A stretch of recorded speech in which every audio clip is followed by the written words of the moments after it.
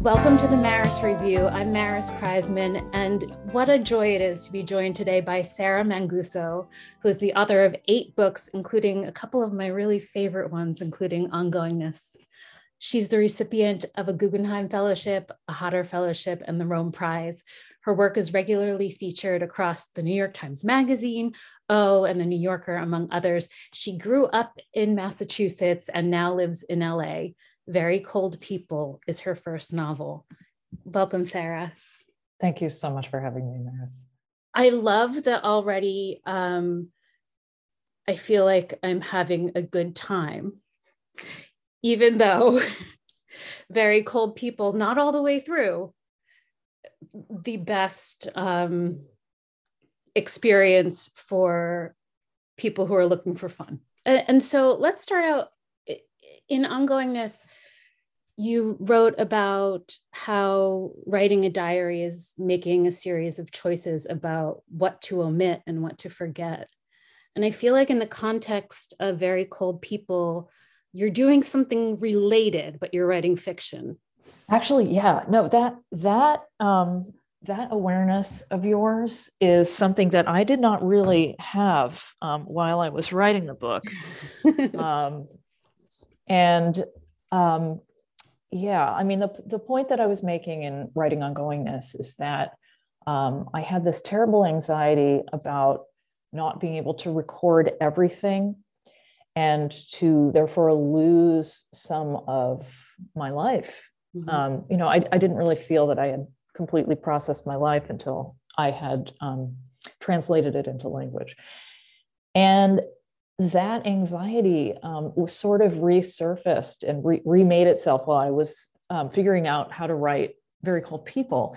And the central problem for me about writing Cold People is that I initially thought of it as being yet another essayistic autobiographical nonfiction book, of which I had written several by then, felt very comfortable with. And yet I kept running up against this problem of having some of the ingredients of a nonfiction book, of a fully realized, multifaceted, complex narrative nonfiction, but I didn't have all the ingredients. And so I started with memoir. I started with what I remembered. And when I kind of ran out of material for this structure, I made a lateral step into sociology and started reading all of these books about, in between racial identity and racial expression in the 20th century in New England, and the kind of provisional whiteness that so many immigrants and children and grandchildren of immigrants were kind of forced into when they, walked on stage in this very white place that had been, settled 400 years earlier. And, while that topic is so interesting to me, and I think I'm still going to write about it, particularly because I was the first person in my family who was born white, according to the dictum that, I think Teddy Roosevelt is the one who instructed the US Census that, non-Black but non-white immigrants, like people from Italy, people from Ireland, Ashkenazi Jews, like my parents and grandparents, could not be fully white until 3 generations after immigration, which is this amazing formula. I don't think I ever knew that. I didn't either. I mean, I had this idea that, there was this kind of competitive whiteness whereby, the longer that you had trod this, well-trodden ground, the whiter you were, and the better you were, the better kind of person you were. And, but, certainly it wasn't spelled out to us. It was just sort of, gently, it had settled like this film over the culture. So all that is to say that I realized that the book that I needed to write, Very Cold People, it wasn't about race, except incidentally. What it was about was sexual violence, trauma, and rage. And I mean, I could go on. You know this. Yeah. You're a woman, but when you're a woman, women's accumulated sexual trauma and rage is like a physical force in the world that you can feel. And that is what I wanted to write about. Yeah. And I think it's such a blessing that now when we think about the Pilgrims and the Mayflower, and we actually have the vocabulary to say, oh, these people displaced an entire indigenous population, which they destroyed a culture. to be like that chain reaction, that violence begets violence begets violence. Yeah.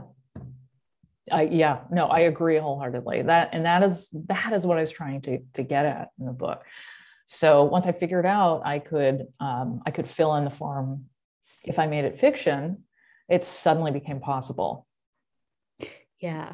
And so one of the things that I will take as being autobiographical is the idea of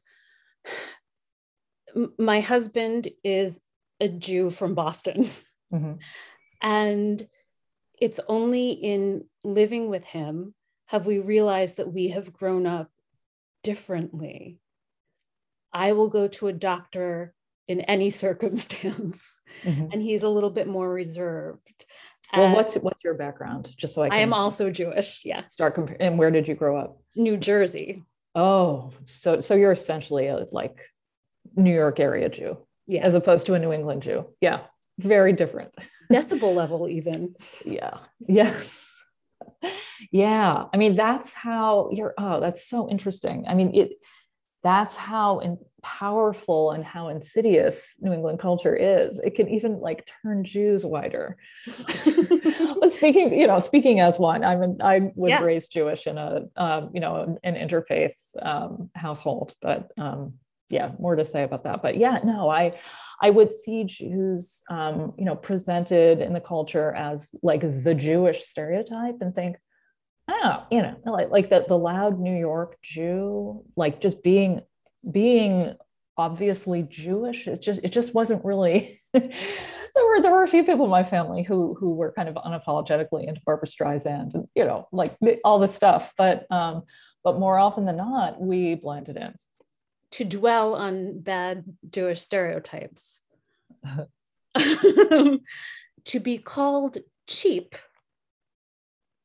feels to me like a major insult, and yet Ruth's parents are pretty withholding. Yeah. I mean, they would never have called themselves cheap, though. That's the thing. Like, sure, you've heard the phrase Yankee thrift, I'm sure. Mm-hmm. So Yankee thrift is it's essentially willed poverty, but twisted into a virtue. So that immediately creates a condition in which all suffering is experienced as virtue, mm-hmm. by the sufferer. And it also makes it really easy to abuse people and to make them feel like they're experiencing virtue or they're like performing virtue. And so you feel not just virtuous, but special. Mm-hmm. And so, like it's this subjective judgment of whether a certain behavior or a certain kind of withholding or abuse even is it's cheapness, or whether it's virtuous Yankee thrift, reasonable, good, frugality. They're, like the perceptions of who got to be white. It was just all over the place. Like, everybody had their own idea of like what was cheap or bad, mm-hmm. and what was virtuous or frugal, smart. I associate that kind of feeling virtue with Catholicism, virtue and suffering. And even though Ruth's family is not Catholic, they certainly live in the center of American Catholicism. Yes.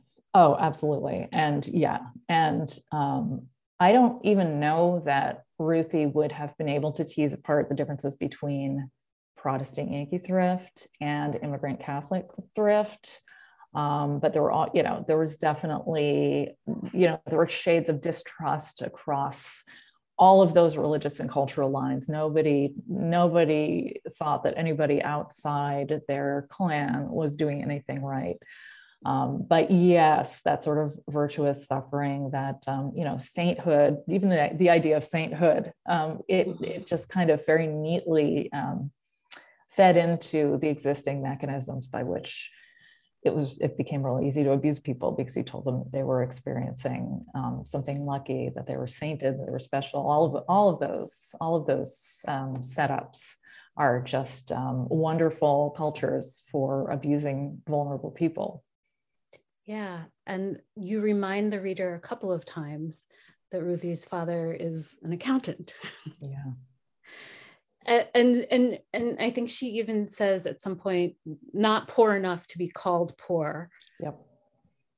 And yet her bathwater is measured, and her mother uses a very spare amount of plastic wrap. And it seems like every morsel is meted out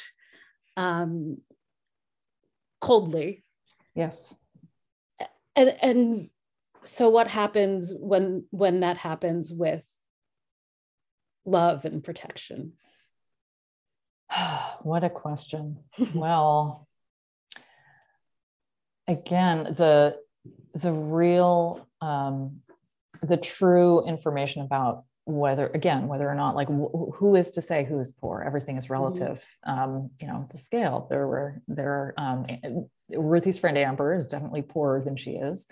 Ruthie's friend Charlie is definitely richer than she is, but that doesn't leave Ruthie really with enough information to judge whether or not she's poor.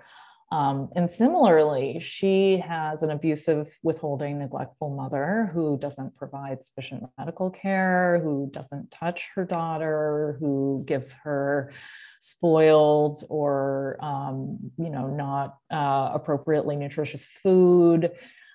She's always cold. She's not clean. She isn't told that she's allowed to bathe enough. But at the same time, Ruthie would have never perceived that as, the necessary conditions for her to tell herself that she's poor. She's not. Amber's poor, but Amber's happy, and Ruthie's not happy. Ruthie doesn't feel safe at home. But I mean, it's part of what I really wanted to write about in the book is that these, it's almost like the way the CIA's information processing has been explained to me by a friend who had worked in Intel a really long time ago. So, there's secret, and then there's top secret. And then beyond, past top secret, it sounds like this incredibly crazy thing where it's just three people in a room, but it's not. It's just these information above top secret is just held in these cells, right? And so it's just 4 or 5 people per cell know certain types of information. And not, these aren't privileged over each other. They're just separate. And so they're safe. And so they can be used against everybody who doesn't have the information. That is what growing up in Massachusetts felt like.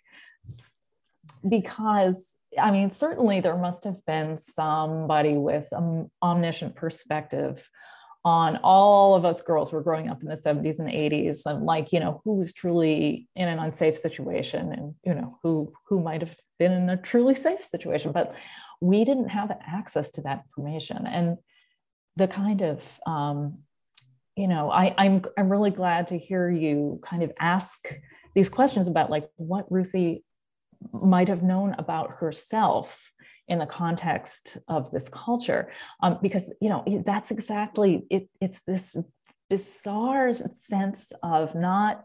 It's like a state of unreality in which you don't have all of the information to diagnose yourself, or diagnose the way that you are in a family or in a town or in a school. There was just this sense, not just of coldness and quietness and muteness that definitely overshadowed everything when I was growing up there, but there was also a sense of there was so much information missing. There were so many gaps and omissions. And it was it wasn't until I tried to write about it that I realized that's the problem. That's why I haven't been able to write about it. And B, that's that's also the reason that growing up, everybody felt vigilant amid these looming omissions, this information that we didn't quite have. Yeah, and tell me about that as from the point of view now as a writer of fiction. How do you convey to a reader that Ruthie is missing a lot of information? I don't know that I necessarily, I don't know that when I write, I don't really think, okay, I have to convey A or I have to convey X. I'm going to execute technique Y in order to convey, right. Like I'm sure some people work very efficiently that way. I can't. All I can do is just imagine Ruthie as this whole person, and then I can just kind of see what she can see. That's why it was important to me to use first person too, because I wanted Ruthie to see things that the other characters couldn't see, but more than that, I wanted the reader to see things that Ruthie couldn't see. And so, using first person in that way, and it's sort of, I don't know, it felt more possible, or it felt like the way to do that was to just imagine that I was Ruth, this sort of, I was just listening to the Xochitl Gonzalez interview that you did and really enjoyed it. And one of the things that she said that stuck with me is that she imagined her protagonist, who also has some things in common with Xochitl, as a kind of avatar, or kind of like, what did she say? Like this avatar of her if she had not gone to therapy. Yeah. So it's this sort of like, it's familiar. It's like a sibling self that you can inhabit in order to, understand a perspective that's different from your own. Yeah. But not completely different. Yeah, there's some similarities. But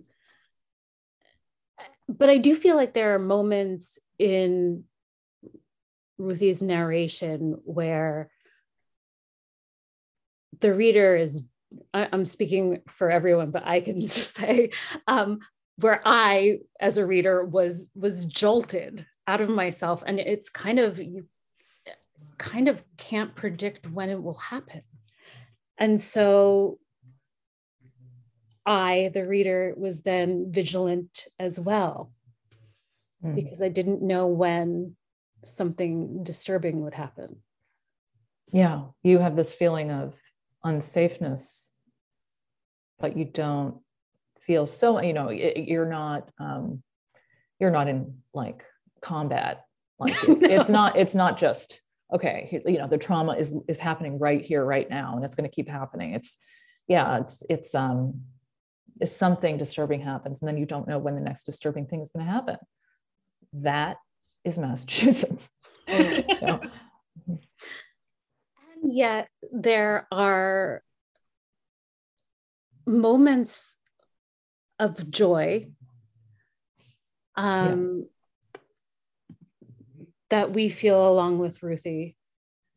And one of the things I want to talk about a little bit is just, you really brought me back to sticker books and charm necklaces and friendship pins made with beads. My mom used to give me I had an empty Cool Whip container with just beads and beads.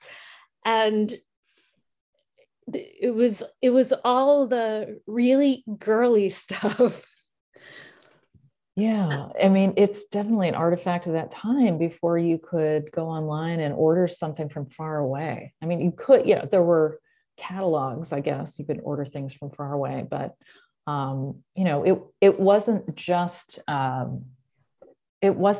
just because we weren't rich. Me and my friends in public school, it wasn't just that we weren't rich. It's just we were living in a time when the material objects that were around us and available to us were generally, they were very local. I guess the Cool Whip had been trucked in from the Cool Whip factory, and so the grocery store was a site of accumulation from different places. But like, yeah, more often than not, when you wanted to like make a thing, you'd like toilet paper rolls, safety pins, beads that you had collected over your life. I had a basket full of button. It was a basket with a lid that was also a slightly larger basket. But it was my grandmother's and possibly even my great grandmother's button collection that my mother had added to, and my mother had added to it. And I mean, my son has it now. But yeah, no, it was, I kind of miss that. And I think in a way that just the culture of that time, I was born in 74. Were you born in the 70s? Yes. 78. Okay. All right. You very nice skin. I wasn't sure. But I do miss that about being a 70s kid, about just not being overwhelmed by content all the time. And, if you want a sticker, you can literally have any sticker ever made. If you just go onto Etsy or go onto, some other shopping site, we would go down to Smatterings on Washington Street, and whatever Mrs. Grossman stickers by the yard were still there, we could have. Mm-hmm. And that was enough. And that wasn't part of the thrift. That was just, it made decision-making so much easier than I find it now. But, in the same way, it was not completely unrelated to that, that Yankee thrift that we've been talking about. Yeah. I mean, and it's such a good comparison because you see Ruthie enjoying these things. And when you first talk about her family going to the dump to look through things, or going to the discount produce aisle, or going to a tag sale, there's the possibility that could be fun, like that going through discarded stuff and looking for gems could be invigorating. Yeah. And yet, yeah, no, she describes it as such. She both understands that it might be slightly pathological, especially when she talks about her parents buying what they believe to be antiques that are knockoffs, that are valueless. She also, at one point in the book, says, don't think that it didn't accrue to me too. I had this instead of having a Swatch watch, which was the status symbol, Ruthie gets the Tropicana watch that she, sends in box tops from the frozen concentrate that she and her family drink. And she does kind of like, give a nod to the feeling of pleasure of, maybe not having the expensive version, but she has a version that nobody else had, because nobody else had the discipline to collect all of those box tops and, wash and dry them and send them and, get the watch. And so, yeah, and those moments of joy that you brought up too are essential to understanding Ruthie, because the way that she survives is that she's grown up from birth. She is a person who knows that she is going to have these little opportunities for joy, for warmth. I think of her as picking up the red leaves from the ground as she walks home from school, is this kind of natural gathering and accumulation of warmth. And she sits right against the radiator, which heats up slowly, and it turns her back red, and it stripes her skin. But I get the sense that it doesn't hurt as much, or it may hurt, but the actual literal warmth that she's getting is just as, it's more valuable than avoiding having your skin scalded a little by this old-fashioned radiator. And so yeah, like Ruthie does notice things that are beautiful and that kind of deliver her from the greater feeling of living in Waitsfield for a moment. And she learns to model some of her behavior anyway. based on her friends. Tell me a little bit about Amber, B, and Charlie, A, B, and C. A, B, and C. And I didn't necessarily start out that way, but it is such a tidy and helpful metric to talk about them. Yeah, so the way that I wanted to write about all of these girls, I wanted to make them, on the one hand, so similar that anyone could stand in for any of the other ones. And in the way that the culture holds them and treats them and kind of meets out their fates, they are interchangeable. But from the point of view of Ruthie, who doesn't necessarily digest all of the information that she's able to perceive, she does, nonetheless perceive them as belonging to these like slightly different caste gradations. So Amber is poor. She's a car on cement blocks in her front yard. She lives on a dirt road, and she wears hand-me-downs and has like, she's an aunt when by the age of like 8 or 9, she's an aunt. And B is a friend, also another of Ruthie's friends, who is, I would say B kind of leads with her innocence and maybe her stupidity a little bit, which is just the flip side of her vulnerability and total kindness. Like, so B is kind of, you find out at least 2/3 of the way through the book, you find out that all of these girls, Amber, B, and Charlie, who is, after her mother remarries Charlie's stepfather, it's revealed that the stepfather is doing terrible things, and B's father is maybe doing terrible things, and Amber's brother or half brother is doing terrible things. So all of these girls are getting violently touched and violated, and it's all there is, though, like in the culture. So it was important to me to say, like, it's not just because these girls all are poor. It's not just because these girls are all in the same clique. They're not, like, Amber and Charlie are not friends. Like they don't really intersect. But the thing that was important was that there was no control group. Like this was the abuse wasn't the story. The abuse was the setting for the story. It was the background. And in the beginning, I thought, well, maybe the story is just this accumulation of all of these different stories. And then I just didn't really feel interested enough in the book. And that's when I realized, like, oh, that's because it's not the story, it's the background. And the story is actually, the story is what happens to Ruthie and how she manages to escape. It's Ruthie's escape narrative. And she has to do some really bizarre, not just, she doesn't have to just make external choices that put her into danger, but she goes through this like metaphysical reincarnation as the character Winifred in order to even think about the possibility of escaping. So let's talk about Winifred. And, okay. And her background and what draws Ruthie to her.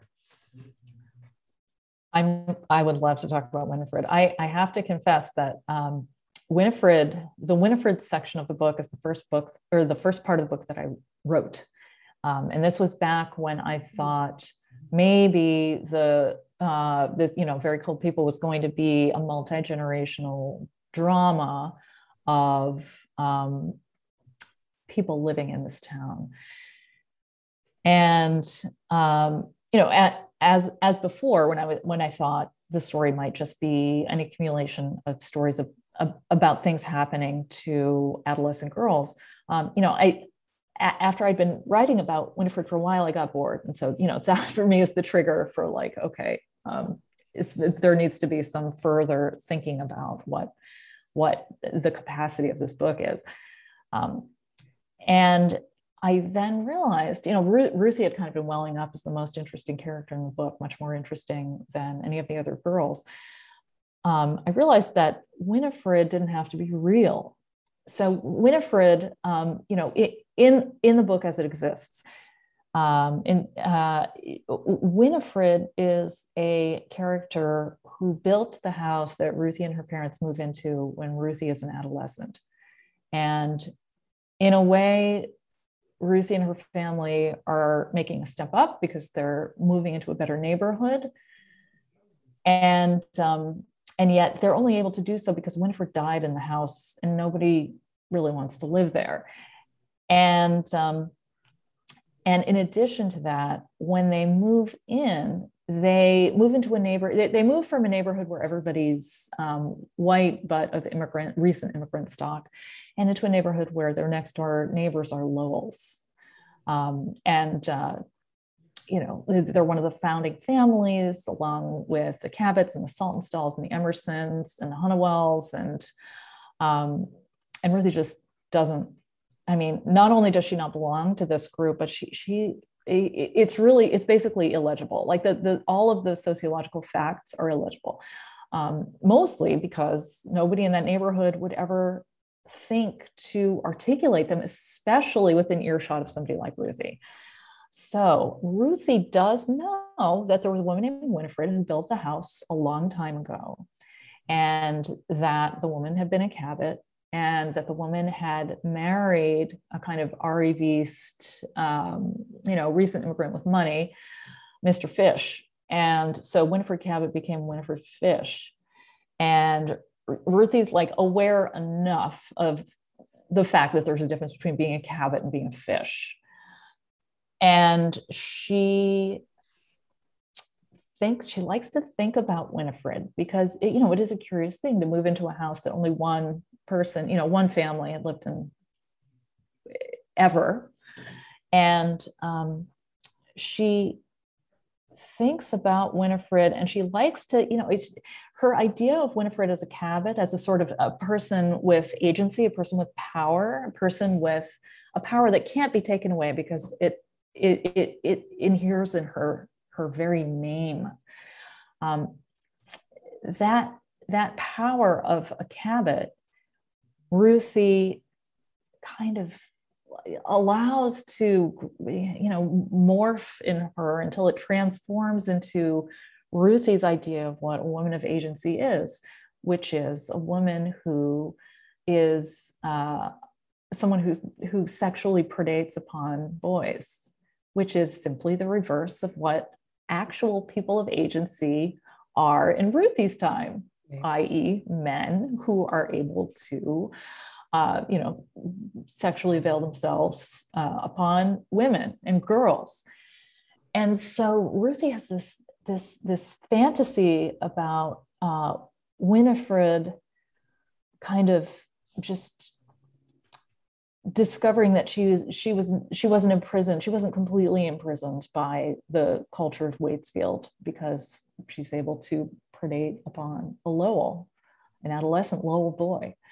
And it's this identification that Ruthie has with this imaginary Winifred that I think kind of like marks the metaphysical origin of Ruthie thinking of herself as someone who could potentially have agency. In fact, enough agency to make her escape from this town, from Waitsfield. Yeah. And I'm interested in how much of Ruthie's adult life you've contemplated. Is it in your mind? Do you know more about what's happened to her, or is it just enough to know that she's no longer there? Oh, this is such a great question for me right now because I just finished Elif Batuman's second novel, which is coming out presently, Either Or.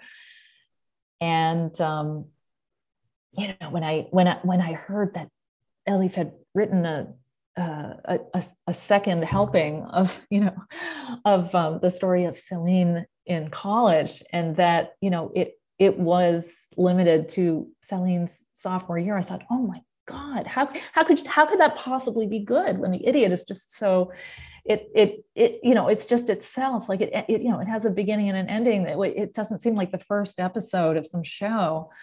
So I've been thinking about that. I don't think I want to write anymore about Ruthie, but yeah, you are right. Like the very end of the book has not to give too much away, but the pacing of the book is relatively consistent up until the very end when it speeds up dramatically. Mm-hmm.